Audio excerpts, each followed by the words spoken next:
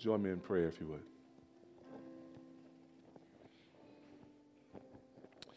Father, we come now to recite your word and to hear your word preached. We pray, O Lord, that you would hide your word in our hearts so that we would, out of the abundance of it, be able to live in a manner pleasing in your sight. And we pray, O Lord, you let us to hear your word this morning mixed with faith, believing in you, trusting in you, knowing that you are faithful, your word is true.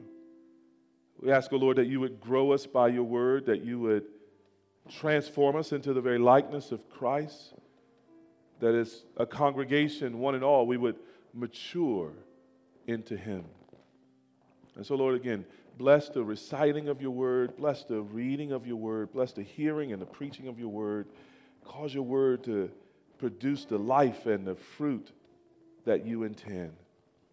Holy Spirit, come, Lord, own the ministry of your word, we pray. In Jesus' name, amen. Amen.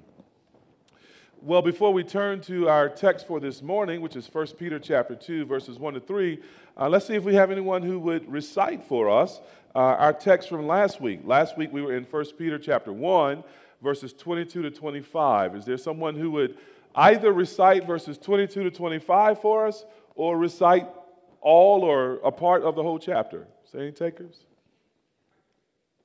Come on, don't be shy. Okay, let me ask the opposite question. Don't be embarrassed now. How many of you guys are falling behind in scripture memory? Come on, raise your hand. There we go. All right, so we're falling behind a little bit. Okay, that's all good. It's all good. Let's catch back up. Let's catch back up.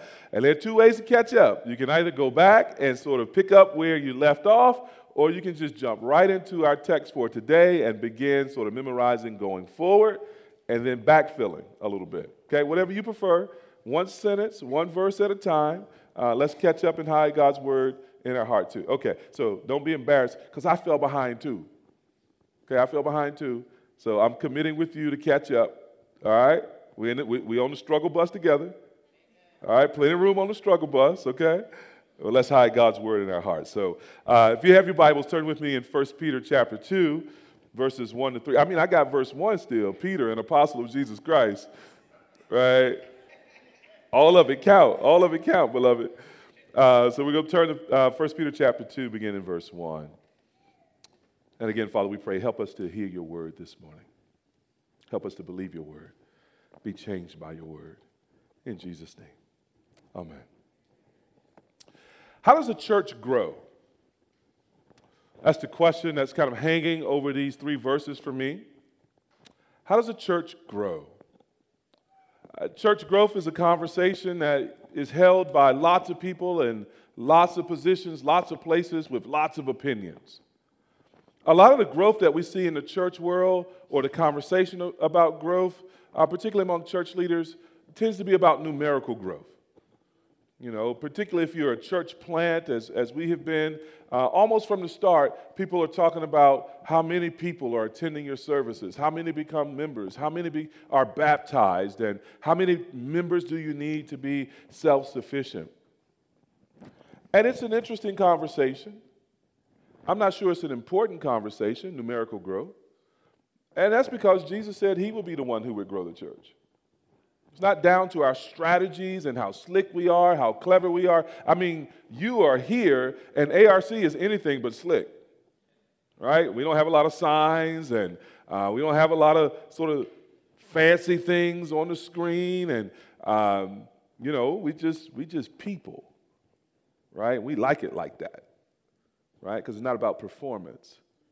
It's not about bottoms in the seat. So numerical growth has its place, and we want to see the Lord's churches filled, but I don't think it has first place. And then there's conversation about transfer growth. So with most church plants, the growth in the church plants actually are existing Christians moving from other churches into these new churches. That's the bulk of it. And on some level, that's necessary, right? Because if you're starting a new church, there are two ways to do it. You can parachute into a neighborhood knowing nobody there, and you can do that kind of it's called parachute planting, where you just show up with your toothbrush, right, and you just like going after it. Or you can do this with a band of other believers who have a similar vision to see a new church started, etc.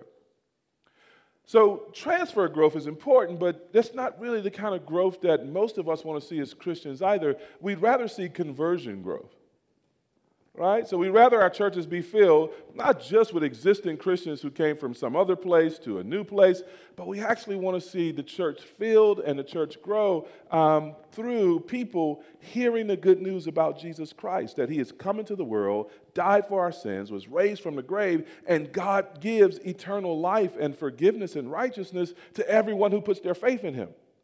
We want to see people hear that message, go, oh, my heart is open to Jesus. I confess that I'm a sinner. I want to follow him as Lord, and then be baptized and become a part of the church, and so the church grows. That's ideal. But even then, there's another level of growth, and that's spiritual growth. So how do existing Christians grow, not in terms of the numbers of them in one place, but how do they grow in spiritual maturity? How does a Christian church help folks who might have been babes, infants, newborns in Christ become full-grown adults in Christ? That's the burden of our text this morning. And the answer to that question might be put this way, that the church grows spiritually by doing three things: putting away sin together, drinking spiritual milk together, and remembering that God is good together. Putting away sin together, drinking spiritual milk together, and remembering that God is good together. 1 Peter chapter 2, verses 1 to 3. Apostle Peter writes there, "So put away all malice and all deceit and hypocrisy and envy and slander. Like newborn infants, long for the spiritual milk, that by it you may grow up into salvation, if indeed you have tasted that the Lord is good." Now remember, Peter is writing to persons he called elect exiles spread throughout Asia. They are displaced Christians through persecution and other things, trying to make a semblance of Christian community and identity in a hostile world. He has written in chapter 1, verses 3 to 9 or so, really in celebration and praise of their salvation. Remember how he opens in verse 3, "Blessed be the God and Father of our Lord Jesus Christ. According to his great mercy, he has caused us to be born again to a living hope through the resurrection of Jesus Christ from the dead." And man, he takes off from there just over and over and over again, celebrating the fact that these people, exiles though they are really loved by God and been saved by God. And then he comes down around verses 12 or so, 13 or so, and he begins to exhort them to prepare their minds, to gird up the loins of their minds, that they might live with hope, and that they might live with holiness. And in verses 22 to 25, as we saw last week, he calls them to be now a community that is formed and held together by love for one another, having purified your souls by your obedience to the truth. For a sincere brotherly love, love one another earnestly from the heart. And he tells us in verses 22 to 25 that community of love, of earnest love, sincere love, that community straining to love one another with every muscle that they have, well, that community and that kind of love is produced by the Word of God. So he calls the Word of God the truth. He calls it the Word of the Lord. Out in verse 25, he explains that this word is the good news, it is the gospel. And when we come to verses 1 to 3, he still is in this frame of mind where he's talking about the Word of God and how the Word of God works in the church. And one of the ways it works in the church is it produces spiritual growth, spiritual maturity. And that begins by removing some things, putting away some things. See there again in verse 1. So put away all malice and all deceit and hypocrisy and envy and slander. That notion of putting away, a lot of the apostles use this picture, Paul uses it, of taking off like dirty clothes. So these are the dirty clothes, the clothes that have been spotted from the world. We've been traveling through the world. We've gotten sort of stuff on us, and that needs to be put away. That needs to be taken off and put in the hamper or put in the wash. And he lists 5 things there. He says to put away all malice, all deceit, hypocrisy, envy, and slander. These are the kinds of things that are contrary to love. So if he says in verse 22, chapter 1, verse 22, that we're to love one another, a fruit of the Spirit, he now is coming, chapter 2, verse 1, and he's listing the works of the flesh, to use the language that Paul uses in Galatians chapter 5. This is anti-love.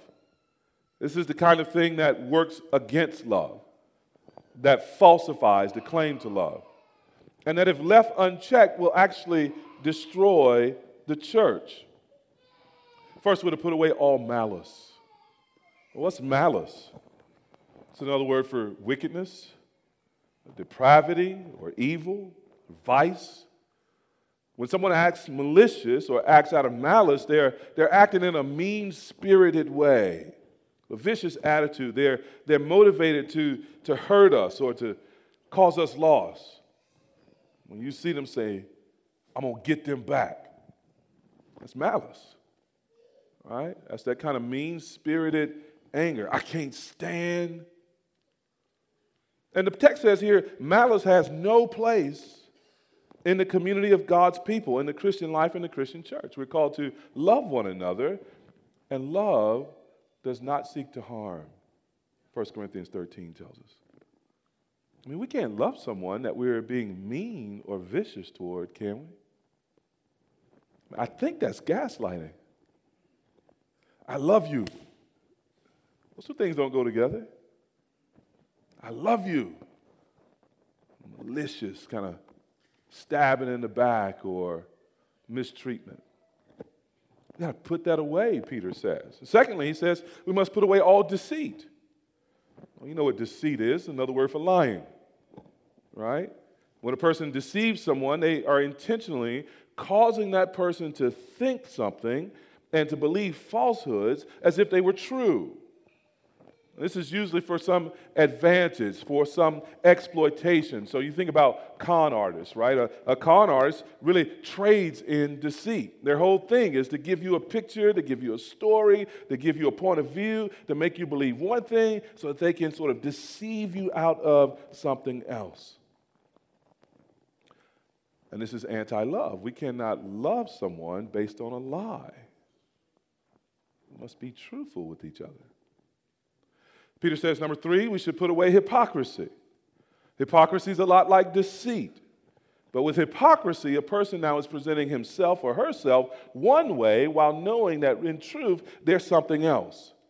Hypocrisy is play acting. It's a word in the original that's associated with the theater. It's putting on a mask. It's pretense.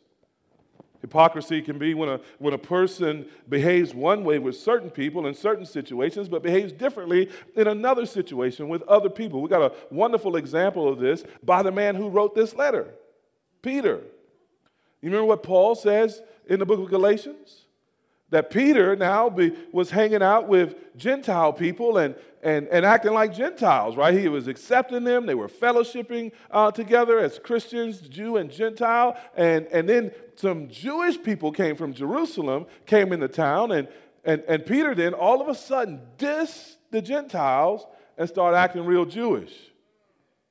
Paul says, I rebuked him to his face because he was acting in hypocrisy and he was out of step with the gospel.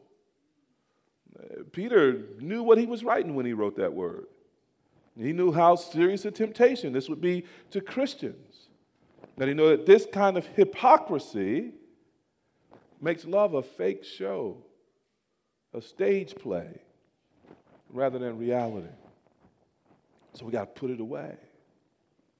Number 4, Peter says we got to also put away envy. You know what envy is. It's what you feel when you're watching Instagram and you see your friend get on a plane. Envy happens when one person looks at another person or another person's situation and becomes critical, resentful, low-key angry, competitive, covetous toward them. For example, you not liking someone because they're good at something and you're not. That's envy. You don't like the way she dresses because you can't dress like that. It's envy. You don't like him because people seem to really like his company and light up when he walks in the room, and he seems to be the life of the party, and you want to be, but you ain't. It's envy. I mean, y'all call it hating these days. But that's what it is. And we don't tend to love very well when we're envious of people, do we? Finally, we got to put away slander. Slander is speaking falsely and negatively about someone in order to hurt that person's reputation with others. Now, maybe we live in a day where slander is uniquely prevalent. Social media, for example. Folks just talking reckless and wicked nonsense about people. Just slandering to hurt the reputations or to sort of turn the opinion of others toward folks. So, even in high school and elementary or middle school, you know, the cyberbullying and the kinds of things that happens between young people that's built on slander, built on misrepresentation and lies and the worst presentation of people. This may be uniquely prevalent today. But the Bible repeatedly warns against slander. For example, Psalm 15, verses 1 to 3, asks this question, O Lord, who shall sojourn in your tent? Who shall dwell on your holy hill? And he answers the question this way, he who walks blamelessly and does what is right and speaks truth in his heart, who does not slander with his tongue and does no evil to his neighbor, nor takes up a reproach against his friend. The psalmist is saying, you don't walk on God's holy hill if you're a slanderer. Or Leviticus chapter 19, verse 16. You'll remember this from our series earlier this year and last year. You shall not go around as a slanderer among your people, and you shall not stand up against the life of your neighbor. I am the Lord. In the context, he's particularly talking about the legal courts, but it applies very generally. I should not be walking around among Christian people, among God's people, slandering people. The Lord sees and knows. Proverbs 10:8. The one who conceals hatred has lying lips, and whoever utters slander is a fool. And in Proverbs, the fool, the one full of folly, right, is the picture of the unrighteous person, condemned before God. Slander belongs to Satan, not to saints, beloved. This is how the enemy speaks, not how the Christian speaks, right? And it's contrary to love. Now notice, the verse says, put away all malice and all deceit and all slander. The word all is not used with hypocrisy and envy, but it is implied. In other words, none of these sins in any amount are to be practiced and tolerated among God's holy people. It's not like he's saying, oh, you can have a little dabble of hypocrisy. You have a little smidge of envy. No. We're to put away all of these things altogether. The Christian church can't be satisfied with a little bit of this. It must see the presence of any of it as a threat to our love. So our ambition must be a kind of holy intolerance of those sins that would threaten the unity and the love and the witness of the truth in Christ's name. Can't treat these things as tolerable or respectable. I recommend a book to you. If you haven't read it before, it's Jerry Bridges' book, Respectable Sins. It's a wonderful book where he's just sort of probably about 14 or 15 sins he's meditating on that have kind of become respectable in our culture today. right? It's kind of respectable in our culture today to walk around in sinful anger, venting, mad about everything. Murmuring and complaining have become respectable, but God calls them sins. We've talked about slander and hypocrisy and deceit. Some people make a profession of deceit and get paid by the voting public to do it. These things are not respectable, and they're not meant to be tolerated among God's holy people. Not if we're going to have a community built on love. We can't treat these things as less serious than the obviously serious things, right?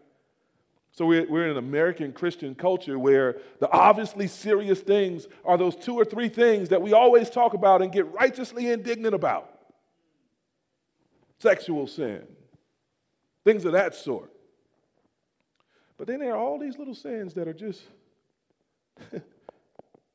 like moss growing in the corners of the hearts of the Christian church that we don't want to put no light on, that we don't want to dry out, but we know are there. And Peter is saying, when you look at this list, notice he's not talking about those sort of obvious behavioral external things. He puts his finger on all those things in our hearts, doesn't he? Because Jesus taught him to begin there. Out of the abundance of the heart, the mouth speaks, behavior comes. Right? And so we have to begin there too. And it develop a holy intolerance for these things in our hearts. But the question becomes, what do we do if these things happen? Right? We're bumping along in church. We're singing James Cleveland or Kirk Franklin, whoever you sing these days. Some people I don't know, Maverick City. You're singing whatever you're singing, you're bumping along, you're minding your holy business. And then somebody said, girl, I got to tell you something. That's actually how the brothers talk. Bro, I got to tell you something. Right?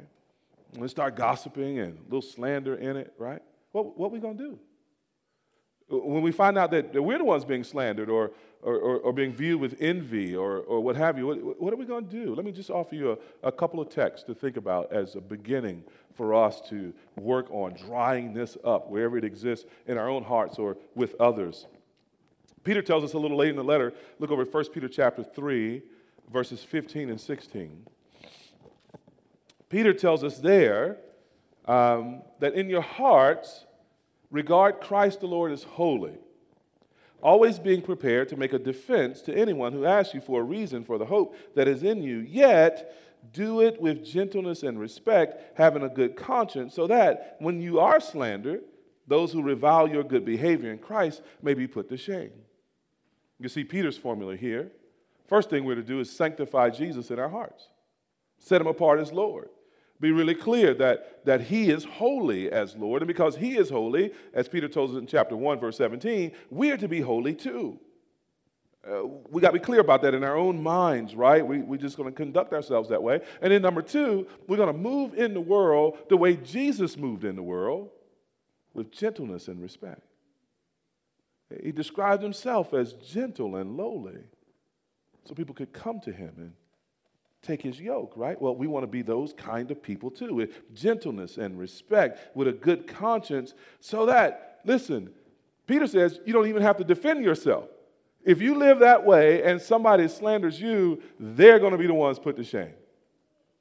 Right? We want that kind of witness, that kind of testimony where somebody comes say, man, let me tell you, man, I was talking to Mr. Cawley the other day, man, and Mr. Cawley, yeah. See, Mr. Cawley has the kind of reputation, and we want to have the kind of reputation where we go, you know what, if you're saying some bad things about Mr. Cawley, you're the one with the problem. We want to have that kind of reputation where we're like Ashley Schuler, right? Ashley Schuler just be praising the Lord. You with Ashley, you're going to get a word. You know, if she's going to talk about anybody, it's going to be Jesus. She ain't got time to talk about you because she's talking about Jesus, right? And so somebody comes to you, man, I don't know about that Ashley Schuler chick, man. Ashley Schuler, she, yeah. You want that kind of reputation? We're like, you know what? You got to get out of my face right now. You ought to be ashamed of yourself because that sister loved the Lord, and it's obvious.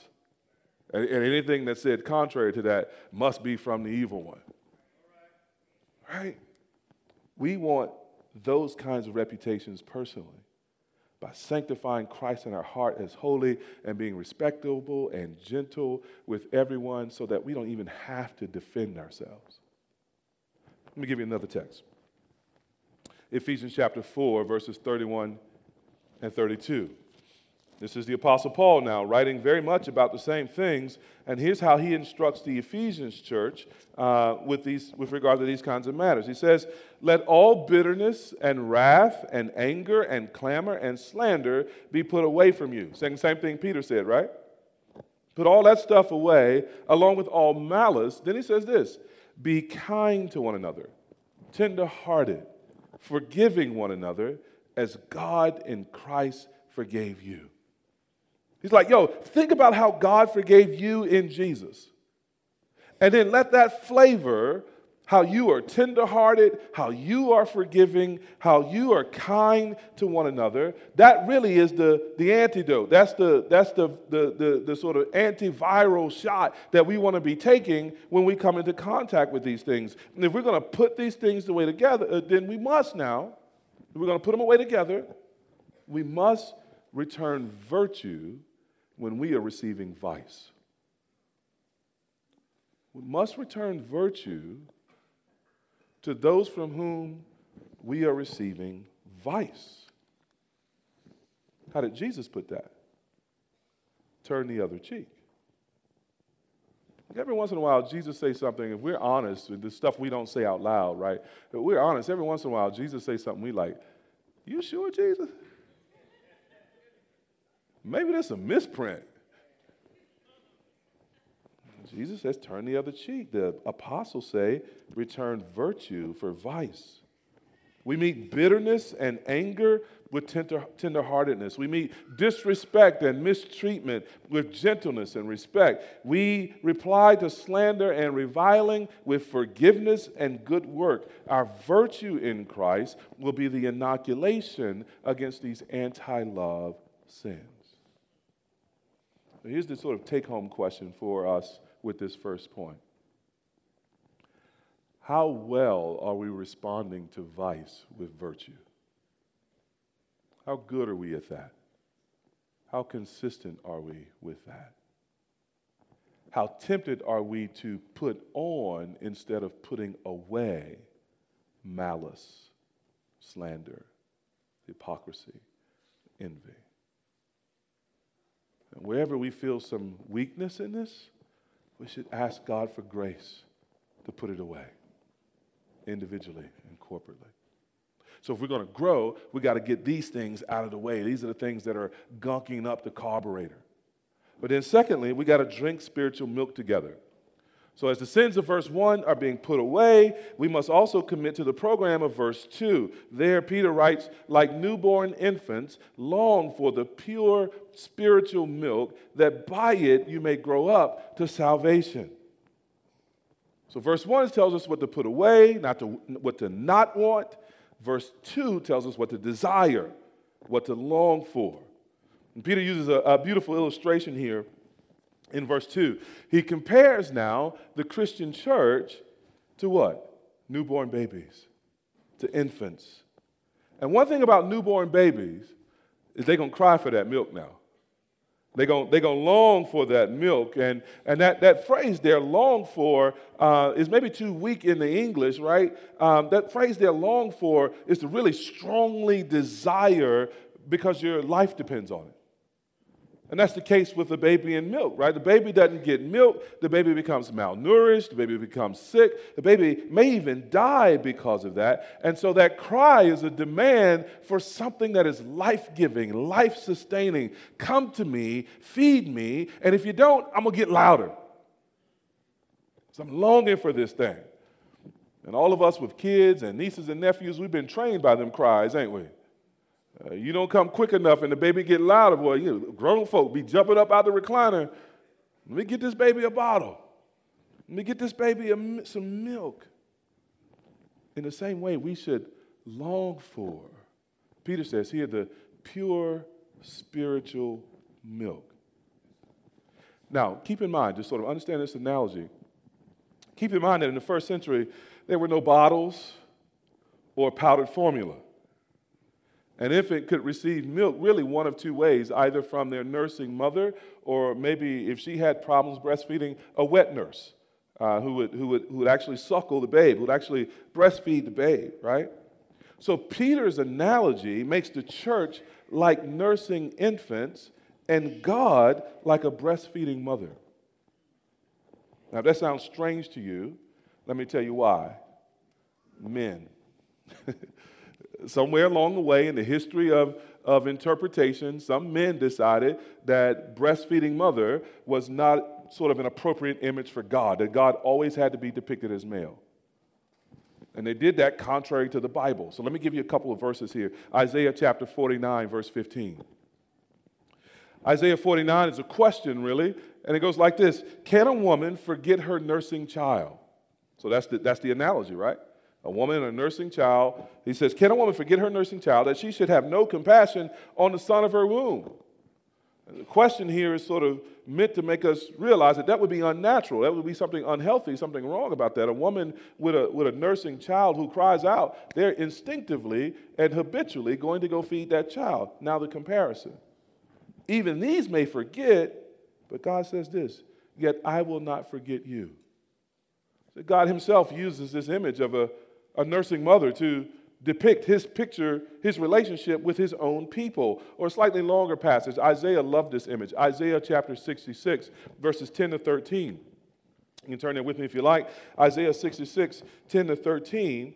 Isaiah now is talking about Jerusalem and talking about God, and he uses Jerusalem as a picture of God, and he uses breastfeeding a mother for all of it. Verse 10, rejoice with Jerusalem and be glad for her, all you who love her. Rejoice with her in joy, all you who mourn over her. Verse 11, that you may nurse and be satisfied from her consoling breast, that you may drink deeply with delight from her glorious abundance. Then verse 12 turns it. For thus says the Lord, behold, I will extend peace to her like a river, and the glory of the nations like an overflowing stream, and you shall nurse. You shall be carried upon her hip and bounced upon her knees, as one whom his mother comforts, so I will comfort you. You shall be comforted in Jerusalem. Here's God presenting himself to his people as a nursing mom comforting her children. Or take even a name for God, El Shaddai. Right? It's most often translated the mighty one. But it's interesting how often that name appears, and it appears in the context of something like a nursing mom. And that root word, shad, in the Hebrew can be translated breast. So sometimes people talk about God as the many-breasted one. He nurses his people in this way. A few things could be more intimate than that. A few things could be more tender than that, more beautiful than that. Than a mother nursing her child. And so it is with God and us. And giving attention to the pure spiritual milk, which is Peter's way of talking about the Word of God here, giving attention to the Word of God together makes the church like a nursing infant, and God the one supplying the source of life, the milk of his Word. So we should long for it frequently, the way a baby does. We should long, like infants, for the word until we are satisfied from it, like a baby does. We should long, like infants, for our mother's milk specifically, our God's word specifically, not other words, but his word. And the result of this pure spiritual milk, Peter tells us, is growth. Peter says, long for it so that by it you may grow up to salvation. That's the whole point. That's the whole point of us gathering. That's the whole point of us hearing sermons about God and his work in the world. That's the whole point about us being dedicated to God's word rather than the preacher's ideas. It's because in this word, this pure, unadulterated spiritual milk are the nutrients that we need as God's children to grow up in him, to mature in him. So the point is not head knowledge. We don't drink the milk of God's word so we can flex our theological muscles and impress our friends at dinner parties. The point is growth, real spiritual growth. Now, when Peter says that you may grow up into salvation, I don't think he means that we may be saved. We don't drink from this pure milk so that we may be saved, although that is actually what happened to us. We heard God's word, and by God's word, we were converted and brought into new life with Christ. We became his children. Verse 3, he caused us to be born again. And if you're here this morning, you're not yet a Christian, that's precisely what needs to happen to you if you're going to live forever with God in his love and his kingdom. You need to hear the good news that Jesus died for your sins, was buried and resurrected 3 days later, so that you might be forgiven by God and that you might have life with God, and you need to repent of your sin and put your faith in Christ. Then you will be born again. But now once that happens, and Peter has already assured these Christians that that's true of them, back in verse 5 and verse 9 of chapter 1, once that happens, we got some growing to do. Nobody comes to Jesus full grown. We all come to Jesus as babes, as infants, needing to grow up. And that's what Peter has in mind, our growing together as we feed together on the milk of God's word. It's the very thing that Paul wrote about again over in Ephesians. So if you want to look at Ephesians again, Ephesians 4, verses 13 to 15.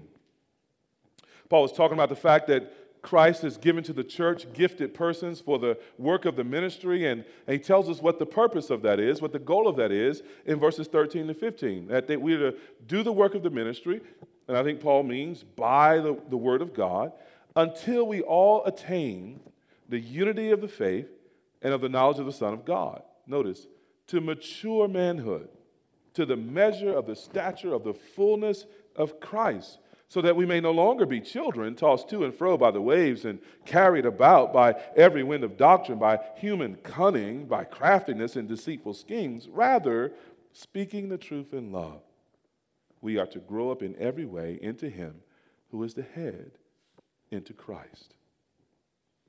God's plan for our maturity is our feeding together on the pure spiritual milk of his word until we all reach maturity in Christ. No one left out, all of us together, growing into the fullness of the stature of Christ. There's a very real sense in which if we are in covenant together as members of this church, I'm only as mature as you are. You're only as mature as I am.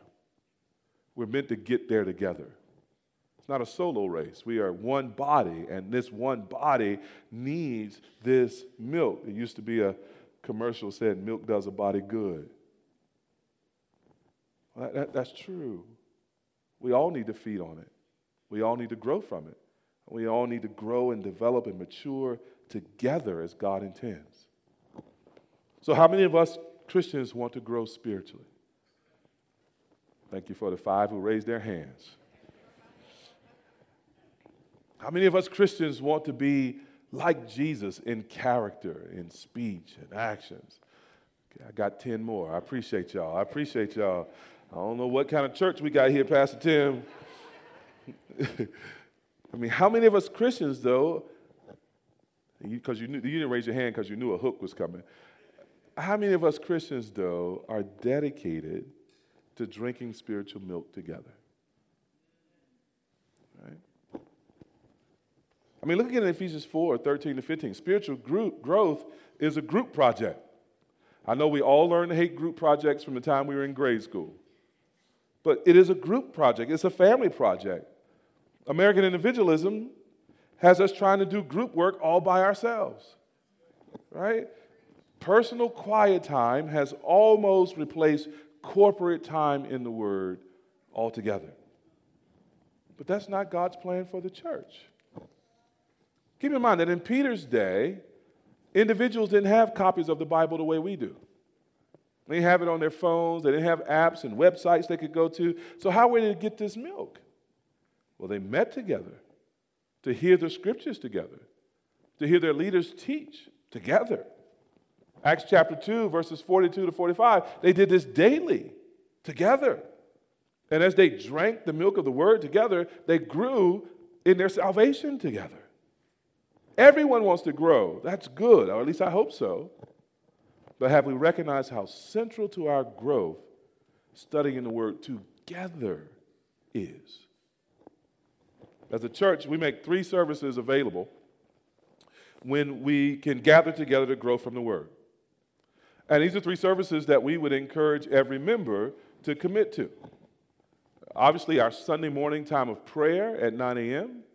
and our Sunday morning gathering, this gathering right here, at 10 a.m. Now, many Christians think, okay, if I go to the Sunday morning gathering at 10 a.m., I'm sort of doing my Christian duty. If I go at 9 a.m., I got an S on my chest. I'm a super Christian. Beloved, I want to encourage you to think about this as the minimal feeding of God's people. This might get you to Wednesday in a rough week. You're going to need to eat more than once a week. You're going to need to drink this milk more than once a week. So prioritize Sunday morning, 9 a.m., come pray with us, heart warmed and mind readied by the saints praying the Word of God and singing the Word of God. And then let's come in here, let's gather. If you come at 9 a.m., you'll be on time. Let's be on time to drink from God's Word together. See, I grew up in a big family. I'm the youngest of 8. If you weren't at dinner on time, you just might not eat. So I like to be here on time so I can eat with the saints. And then add something midweek. So we have a Wednesday night Bible study on Howard's campus. Is that right, CO? Wednesday night Bible study on Howard's campus. If you're a student, you're on the campus, or you live nearby, participate. Get that midweek drinking of the milk.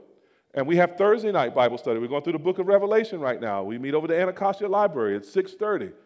Come, feed midweek, because about Wednesday, you're starting to feel a little parched, aren't you? You're starting to feel a little parched. And if we're not careful, you know what we start to live for? Not fellowship with Christ. We just start living for the weekend, don't we? If I can just make it to the weekend. God has so much more for us, beloved, than a just make it to the weekend kind of ethic. God has got the milk of His Word for us to drink and be nourished by, and every day can be Sunday.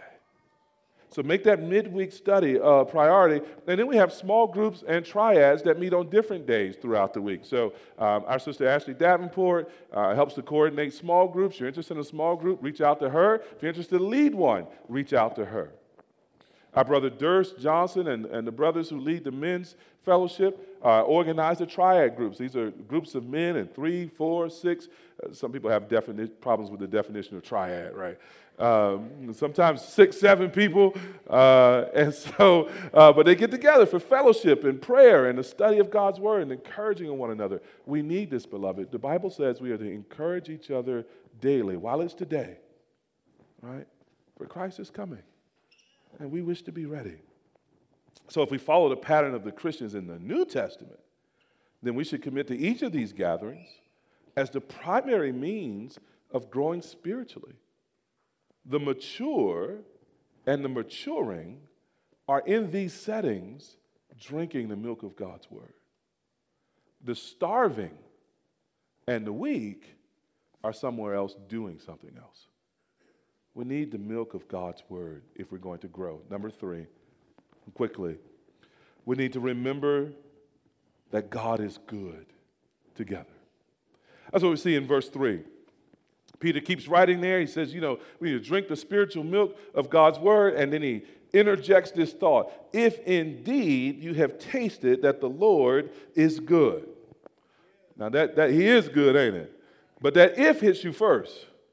That if indeed, right? And there are 3 ways that we can think about that. Number 1, we can think about that as Peter questioning their salvation. Now he's saying, hey, like newborn infants, long for the pure spiritual milk that you may grow up into your salvation. And so we could hit this if indeed, and we think that Peter now is questioning whether or not they're saved. I think you could read it that way, but it's not the best way to read it in the context, because he spent all of chapter 1 up until this point telling them that they are saved. Another way we could read that is we could read that verse 3 as assuming they are saved. So you may have a translation that uses the word since, right? That would be another way to translate this, again, because of the context, because so much has already been said about their salvation. That's a better reading. I'm not quite sure it's still yet the best reading. There's a third way of reading this, where if indeed you have tasted, should be read as a kind of challenging affirmation. right? Where Peter is not questioning their salvation. He is affirming it, but he's challenging them to show it. He's sort of saying, yeah, okay, since you are saved, you should have this desire for the milk. Since you are saved, you should be showing this desire for the milk. You should be showing this kind of spiritual growth. Since you know better, you should do better. This is what Peter is saying here. And in verse 3, he's quoting from Psalm 34, verse 8. In fact, much of 1 Peter in its structure seems to be mirroring the themes of Psalm 34. And so he says there, in Psalm 34, verse 8, the psalm writer says, "O taste and see that the Lord is good. Blessed is the man who takes refuge in him." To be saved is to experience God's goodness. To taste it the way a baby tastes their mother's milk. And by tasting it, the goodness of God, desiring yet more of it. I mean, the exiles who received Peter's letter are catching it as exiles. Life is hard. But they also know God's goodness. And Peter has just been reminding them of God's goodness as he's gone through this letter. He says in verse 3 that God has caused them to be born again to a living hope. He says in verse 5 that God is keeping them by his power for a salvation ready to be revealed at the last time. He says in verse 6, I know that you are grieved by various trials, but really your faith is being purified. He says in verse 8 that you have this inexpressible joy filled with glory. That's a taste of the goodness of the Lord. He says in verse 22 that they're experiencing God's divine love in the church. In all these ways and more, they can experience, that is, they can taste that God is good. I wonder if God is so good to you that you can taste it. They know what God is like. He says, if indeed you have tasted that the Lord is good. Despite what's happening around them, despite what's happening to them, they know God's internal and eternal character, that the Lord is good. There is no corruption in him. There is no evil in him. There's no harshness in him. The Lord is not petty. The Lord is not mean. He is not indifferent to his people. The Lord is good and altogether lovely. He is altogether wonderful. He is altogether holy. He is altogether beautiful. He is altogether true. The Lord is good. I know it from the Bible, and I know it from experience. I wonder if you could testify to that too, that you have tasted and seen that the Lord is good. How's he shown it to you in your life? It was an arrest as a high schooler that put me on the path to college. The Lord is good. I thought my life was over. It was partying and hanging out and fights and shootings. And yet the Lord spared my life. The Lord is good. We was poor as a family. We was poor. We couldn't afford the OR. We was poor as a family. I was the youngest of 8. But you know what? I was never hungry because the Lord is good. I was lost in sin and idolatry, thought I knew the way, was convinced that Islam was true, but was dead in sin, and yet the Lord found me, as lost as I was. We miscarried our first baby and suffered in that miscarriage a sense of hopelessness and paralysis and loss that I don't know that I've experienced since. And it was that God used to change my heart and to bring me to himself. I know that the Lord is good. Not only has he told me he's good in his word, he's shown me that he's good in my life.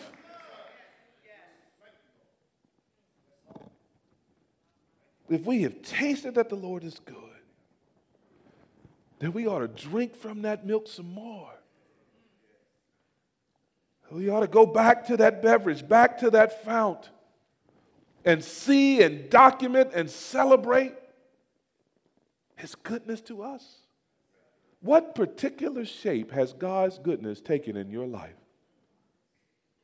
And do you have the remembrance of it? Do we have the remembrance of it so stored up that if somebody asks us to tell them if God is good, it just spills out of our mouth just like that? I don't know about you, but there are some seasons where I get so busy with the ordinariness of life, I be forgetting the extraordinariness of God's goodness. So I got to keep a record. I got to build an Ebenezer. I got to journal. I got to write some things down. I got to go back to the testimony so I don't forget that the Lord is good. So you might be here this morning and you might be like, well, he ain't been that good to me. Well, first of all, it ain't about him being good to you the way he's good to other people. That good to me, that's a comparison phrase. Drop the comparison. The goodness he need to show you ain't got to look like the goodness he show other people. Stop coveting. That's another sin to repent of. Stop coveting. First of all.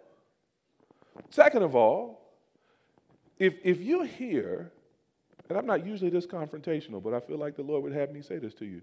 If you're here and you don't think God is good to you, it's because you ain't paying attention. Now, don't hear me wrong. I ain't saying that your life might not be hard. I ain't saying that you ain't suffering. I ain't saying that it ain't real. I ain't saying that the pain is light. I ain't saying that. Peter is writing to exiles. He's writing to people who've been ran out of their own home and are homeless in the world. They surely suffering. Suffering's real. I'm saying that you might be focused on the wrong thing. And therefore, you might be missing just how good God really is to you. So my challenge to you would be to go home, get out a piece of paper, and write down everything good in your life. It might start slow, but keep going, keep writing. It might seem small, but keep writing. The more you write, the more you will have to write. Because the goodness of the Lord is so plentiful that it cannot be absent in your life. I love something. I hope I don't embarrass him. I hadn't planned to say this. And some people tell you if you don't plan what you're going to say what you didn't plan. But I think this is safe, right? I love the example of my son. The other day we were riding in the car coming home from basketball practice, and we have coach-player conversations. And we have father-son conversations. Because some things I need to say as a coach are different than things I need to say as a son, as a father, right? So we have these kinds of conversations. And we've been having lots of conversations lately. And I don't quite know why or where or what it was, but probably about 4 or 5 days ago, he decided he's going to start counting his positive days. He got something like a positive day meter. And so I asked him after practice one day, I said, how was your day today?